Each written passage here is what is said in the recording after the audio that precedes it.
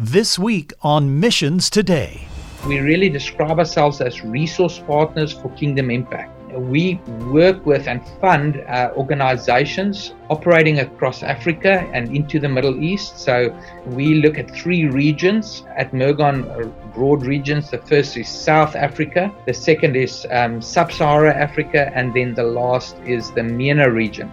And we have different strategies for each of these regions. So we have a particular strategy and focus for what we want to accomplish by partnering with ministries in South Africa and similar in the other 2 regions. And so I guess what we're all about at Mergon is saying we want to be the best partners for the ministries on the ground that we could possibly be.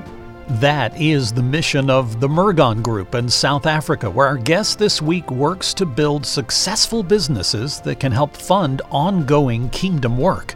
Hi, I'm Colin Lambert, and this is Missions Today from Resource Global. Peter Fora was born in segregated South Africa, then relocated with his family to a more racially integrated area of the continent, which ultimately formed in him a desire to love and serve his homeland and its people, all of its people. Peter is the CEO of the Mergon Group, and he spends most of his time reinforcing his company's values: humility, stewardship, courage, and partnership. And he does that in an effort to fund a business and industry that will further the work of Christ in Africa and beyond. Peter, welcome to Missions Today. Good afternoon from South Africa.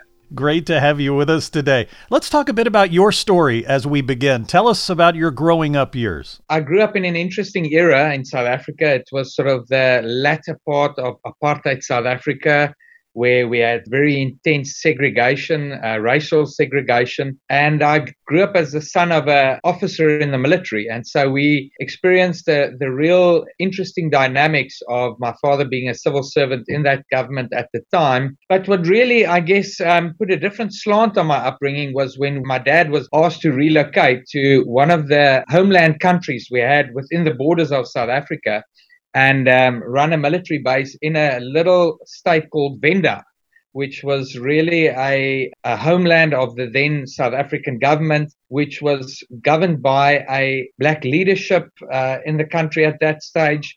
And so we grew up in this community, which was really very much a cross-racial community, with mostly living in a community of black Africans and just a handful of white South Africans. And that really shifted my understanding of the country in which we're living in, where we used to grow up initially very segregated. I had the privilege to spend a big part of my upbringing in a multiracial environment where it just opened my eyes to the people around me, I guess, in a very different way. Before we move past that, I want to go back just a moment. What did you think, or do you remember as you look back as a child in that first portion of your story you just described, when you were more in an area that was predominantly white and the segregation was very strong? Do you have thoughts about those days, and how did that modify as you moved into this new area? I guess the early stage of my life, I didn't really realize for me, that was normal. The segregation was very much normal. And I'm so thankful, I guess, to my dad for having taken that opportunity and the way in which he approached it. He taught us as we moved to this region called Venda, my dad was very specific to us about saying we respect all people, regardless of race or color or whatever. And my dad was actually quite intentional in breaking down some of those barriers that existed. For example, in South Africa at that stage, you had segregated bathrooms, you had segregated eating areas. And my dad just said, we are not going to do any of that. He had the opportunity to shape a new culture in that environment.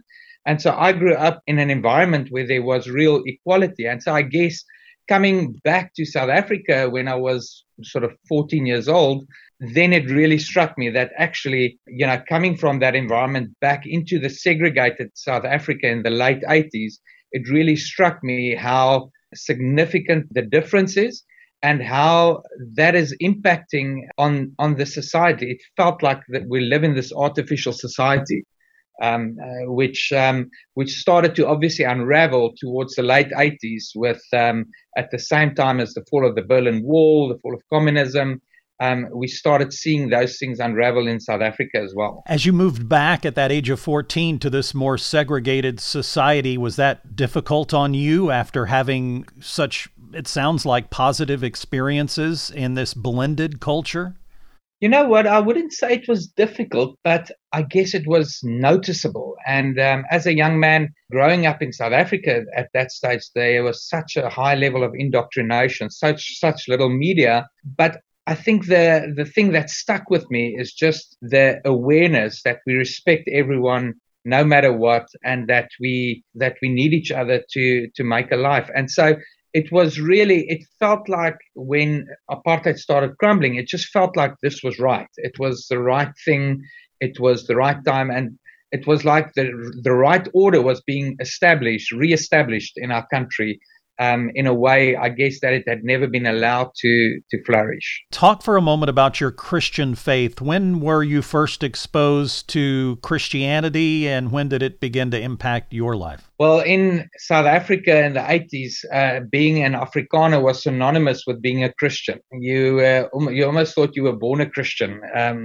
We were conservative Christians, but your church, your politics, and I guess the communities that you grow up in shape people tremendously. And you were identified along those lines. And so I grew up in a very typical conservative Christian household. We didn't speak about our faith much, but I can remember having a hunger for the word. I remember my parents giving me a story Bible and reading of the stories of David and of, some of the great heroes of the faith, and how that really gripped me. And so I guess God was drawing me to him through my early years. And then when I was 13, I remember getting invited to a small group, pitched up there with just one other person and feeling a little bit uncomfortable. And the pastor at that stage did something that was quite unusual for the denomination in which we were. And he asked me whether I had ever given my life to Christ. And I found it sort of a strange concept and started chatting to him a bit more. And I said, well, I haven't. And there he led me in prayer to give my life to Christ. And from there, I've had the amazing privilege to journey with Jesus through my life, and him drawing me deeper and deeper into a fellowship with him over the years. And ultimately, I guess, sort of a second moment of commitment was in my mid-20s when I was baptized, almost feeling like this is okay. God is journeying with me and he's got plans for my life, and I just need to go with him. In those middle school, high school days leading into college, were you thinking about a career? Were there things that you wanted to do as part of your career? Did you have a plan? I was quite an argumentative young man in my high school years. And so if you have that tendency, your parents invariably told you need to become a lawyer. And so I thought I was going to be a lawyer. And I guess if I think about my career plans, it was all about building a stable career, choosing a safe path, making sure you get a good education, and you climb the corporate ladder somewhere at a law firm or something like that until you get to a place of being a partner. And it was sort of a corporate ladder, one track type of journey that I thought was lying ahead of me. And so that it's with that perspective that I went to law school and thought that was going to be how my career was going to pan out. Before we leave your childhood days, any influences, key influencers in your life growing up as a child, as a young man, before you got off to college? I think my household where I grew up, my mom and dad really believed in me, and they sort of really believed that I could be successful at anything that I put my mind to. And I guess the second influence was when I was in high school, my parents actually relocated for another stint to a different town, except this town was Paris in France. And so my dad joined the embassy there, and I ended up being at boarding school in South Africa, but I had the privilege to go and visit them in Europe. And so, again, that was a time of just incredible opening up of my perspectives, coming from South Africa, where, you would walk down the aisle at the supermarket and there would be 2 flavors of yogurt, and that would be all. And you walk into a supermarket in France and you see 100 flavors, just as a very simple way of illustrating that. Talk a bit about your years after high school, moving into future training and career. What did that path look like for you? as I mentioned a moment ago, ended up studying law, very clear about the direction I wanted to go, excited about entering the law profession. And then I guess in an impulsive moment, I realized that if I just enter into this career path, it's going to be very difficult to find a gap somewhere because it just sort of sucks you into that momentum. And so I decided, I was working in a bookshop in Pretoria in South Africa, and I took a book with a picture book, a coffee table book, off one of the shelves with pictures of France and Italy. And I thought, you know what, I think I need to take a plunge and just step out of this career mode for a moment. And so I ended up doing what a lot of young South Africans did at that stage, which is a working holiday in the UK. Went over to the UK for a year and traveled and worked. And it was actually during that time in the UK that I started engaging. I started working for a couple of businesses, more in finance. And so that started pulling me a little bit away from my one-track minded view of becoming a lawyer. And I thought, well, maybe I should start looking a bit wider. And I came back after that year and I told my dad, I'm going back to the UK for a second year. And he was not impressed. He thought, Peter, you enough of this playing now. You need to start getting serious about your life. You need to think about the career you want to be on. And so I decided, well, I am definitely going back. We were a little bit at odds at that time. And the good thing is I went back there and I met my wife a couple of months later, my wife-to-be a couple of months later, and we started dating. And at the end of that year, that second year, I came back to South Africa. We got married, and I realized I needed to find a job. And so ended up starting as a very young consultant at PricewaterhouseCoopers. And that was sort of the first phase of my career done then. I was in my late 20s by the time I completed that. Had a couple of years of working in one of the divisions of Pricewaterhouse. And I was sort of thinking, you know what, I'm back on track. I can work this path to become a partner in this firm. There's a stable route laid out for me. But, as God tends to do, he tends to come when we think we're most settled, he tends to come and surprise us with difficult questions that he puts on our heart. Talk for a moment about those, I'll just call them, for lack of a better term, wandering years. You go off to the UK, you meet your future wife, you come back, you start a career at PricewaterhouseCoopers. Was God teaching you anything during those times? Were you close to God during those times? What was your experience like? What do you remember about those times? I decided I was going to find a church and build that as the anchor for my 2 years. And so I joined All Souls Church in London for some time, and also ended up for a season at Holy Trinity Brompton. And for me, that was such a place of safety that I could embrace what London was all about and what traveling was all about. But I knew I had an anchor to come back to, and that was being rooted in a church. And also, it just stirred me to hold on to my faith during that time and surround myself with people who could also have fun, but who could actually also journey with me in a way that will build me and not sort of take me in the wrong direction. Tell us how God moved you to Murgon. Let's say after 6 years at PwC, as I mentioned, I was sort of always on this one career track in my mind. And I started feeling God ask me some uncomfortable questions. Most predominantly, I felt this nagging question of, am I willing to create space for God to come and do the unexpected in my life? And I started asking some questions, started meeting with friends and saying, hey, what do you do? What's interesting? What is it like doing your own thing or being involved with something smaller? And as I started having these conversations, I felt specifically two things. I felt that I wanted to really get involved in something more entrepreneurial. And at that stage, we were really committed to our journey in God as a family. My wife and I, we had 2 young children at that stage.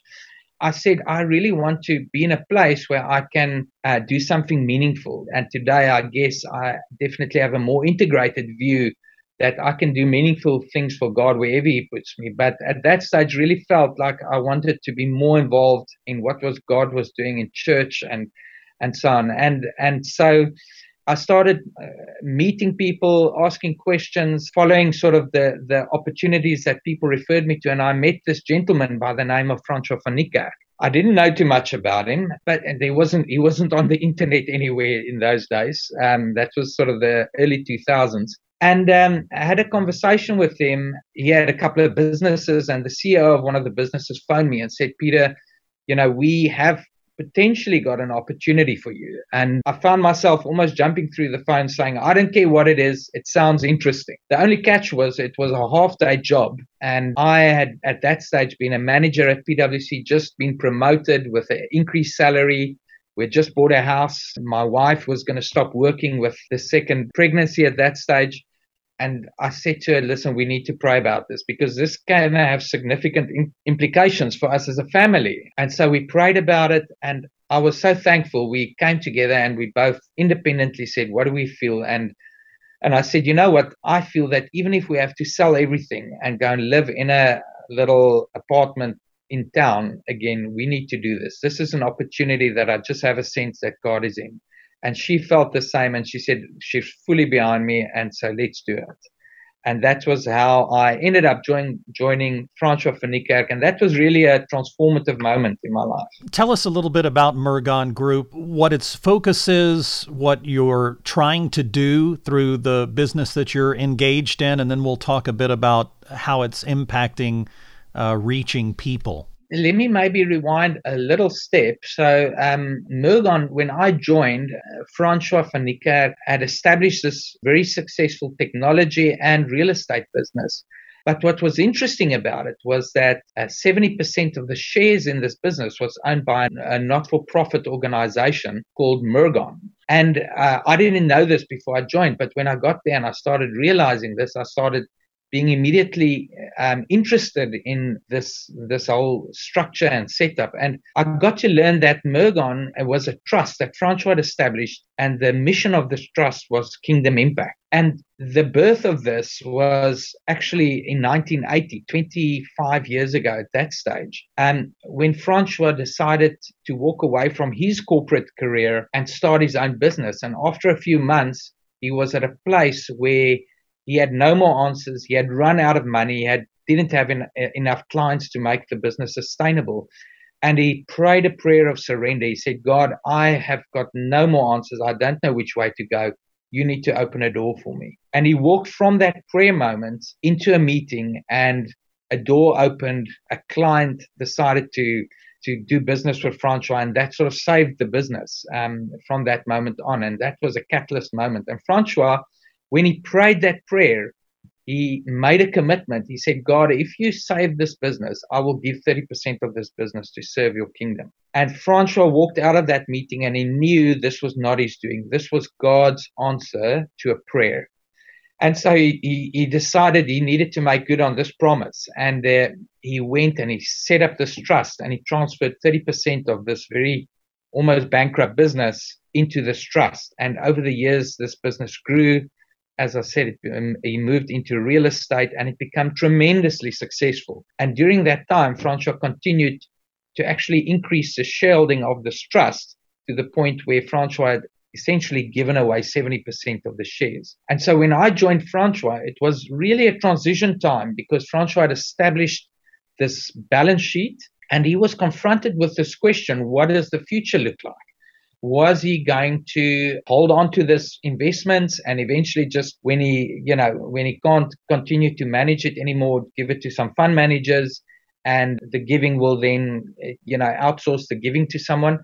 Or did God want him to actually continue to be entrepreneurial, to set up something for the next generation to continue to run with? And it was at that same stage where God was really sort of working in my heart around, why did he bring me to join Francois and Mergon? Was it to just be in business, to just do my own thing? Or did he want me to really commit myself to stewarding something that he was already busy with? And those two perspectives at that time, I guess, both came together in discussions in sort of 2007, late 2007. And we started conceptualizing what Mergon could look like. And we started thinking about putting a team in there. And that was really the second birth of Mergon, was that time where We didn't quite know what we were doing, but we were saying, God, we're going to step out and we're going to start building something of an organization around this balance sheet.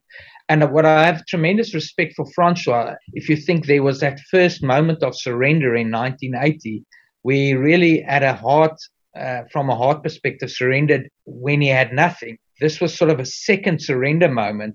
We had significant capital, we had significant influence, and he said, I'm surrendering this control, ability to influence the future to a younger team to let them run with it, obviously still being involved. But I truly believe that second surrender moment unlocked a next phase for Mergon. Talk for a moment or maybe give an example of what you're supporting through the work of Mergon is impacting the kingdom. You said that was the focus. We want to impact the kingdom. That's part of the mission.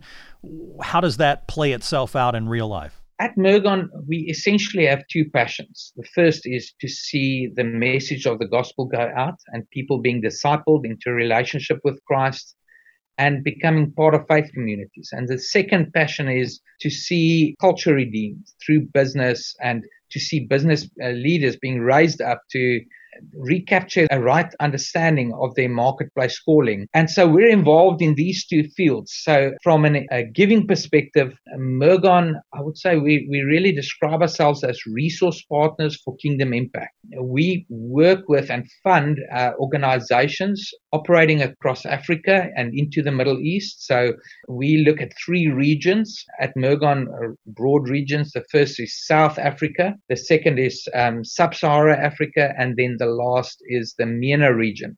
And we have different strategies for each of these regions. So we have a particular strategy and focus for what we want to accomplish by partnering with ministries in South Africa and similar in the other 2 regions. And so I guess what we're all about at Mergon is saying we want to be the best partners for the ministries on the ground that we could possibly be. And so we support these ministries with funding, but also with leadership support, organizational development support, and just tying them into relationship networks that we're part of.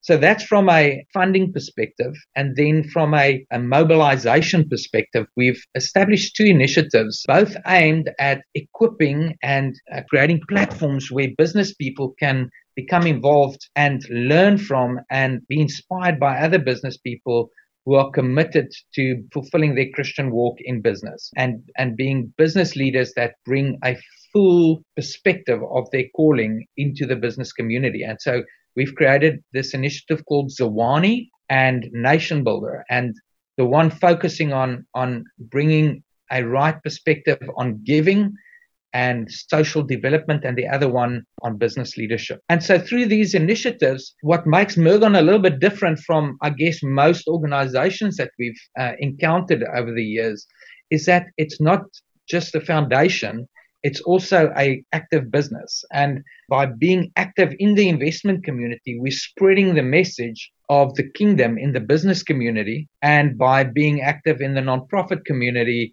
and in the ministry side, we're equipping and empowering the gospel to go out. And it's been amazing to experience the coming together of these worlds, both in our office, in Stellenbosch in South Africa, where we've got pastors and accountants and MBAs all working together in one bigger team, but also as it goes out into the ministry side. Finally, how can our listeners pray for you and your team and the work that you're doing there in South Africa, Sub-Saharan Africa, and beyond? All your listeners will have encountered ministries in Africa and will have supported many ministries in Africa.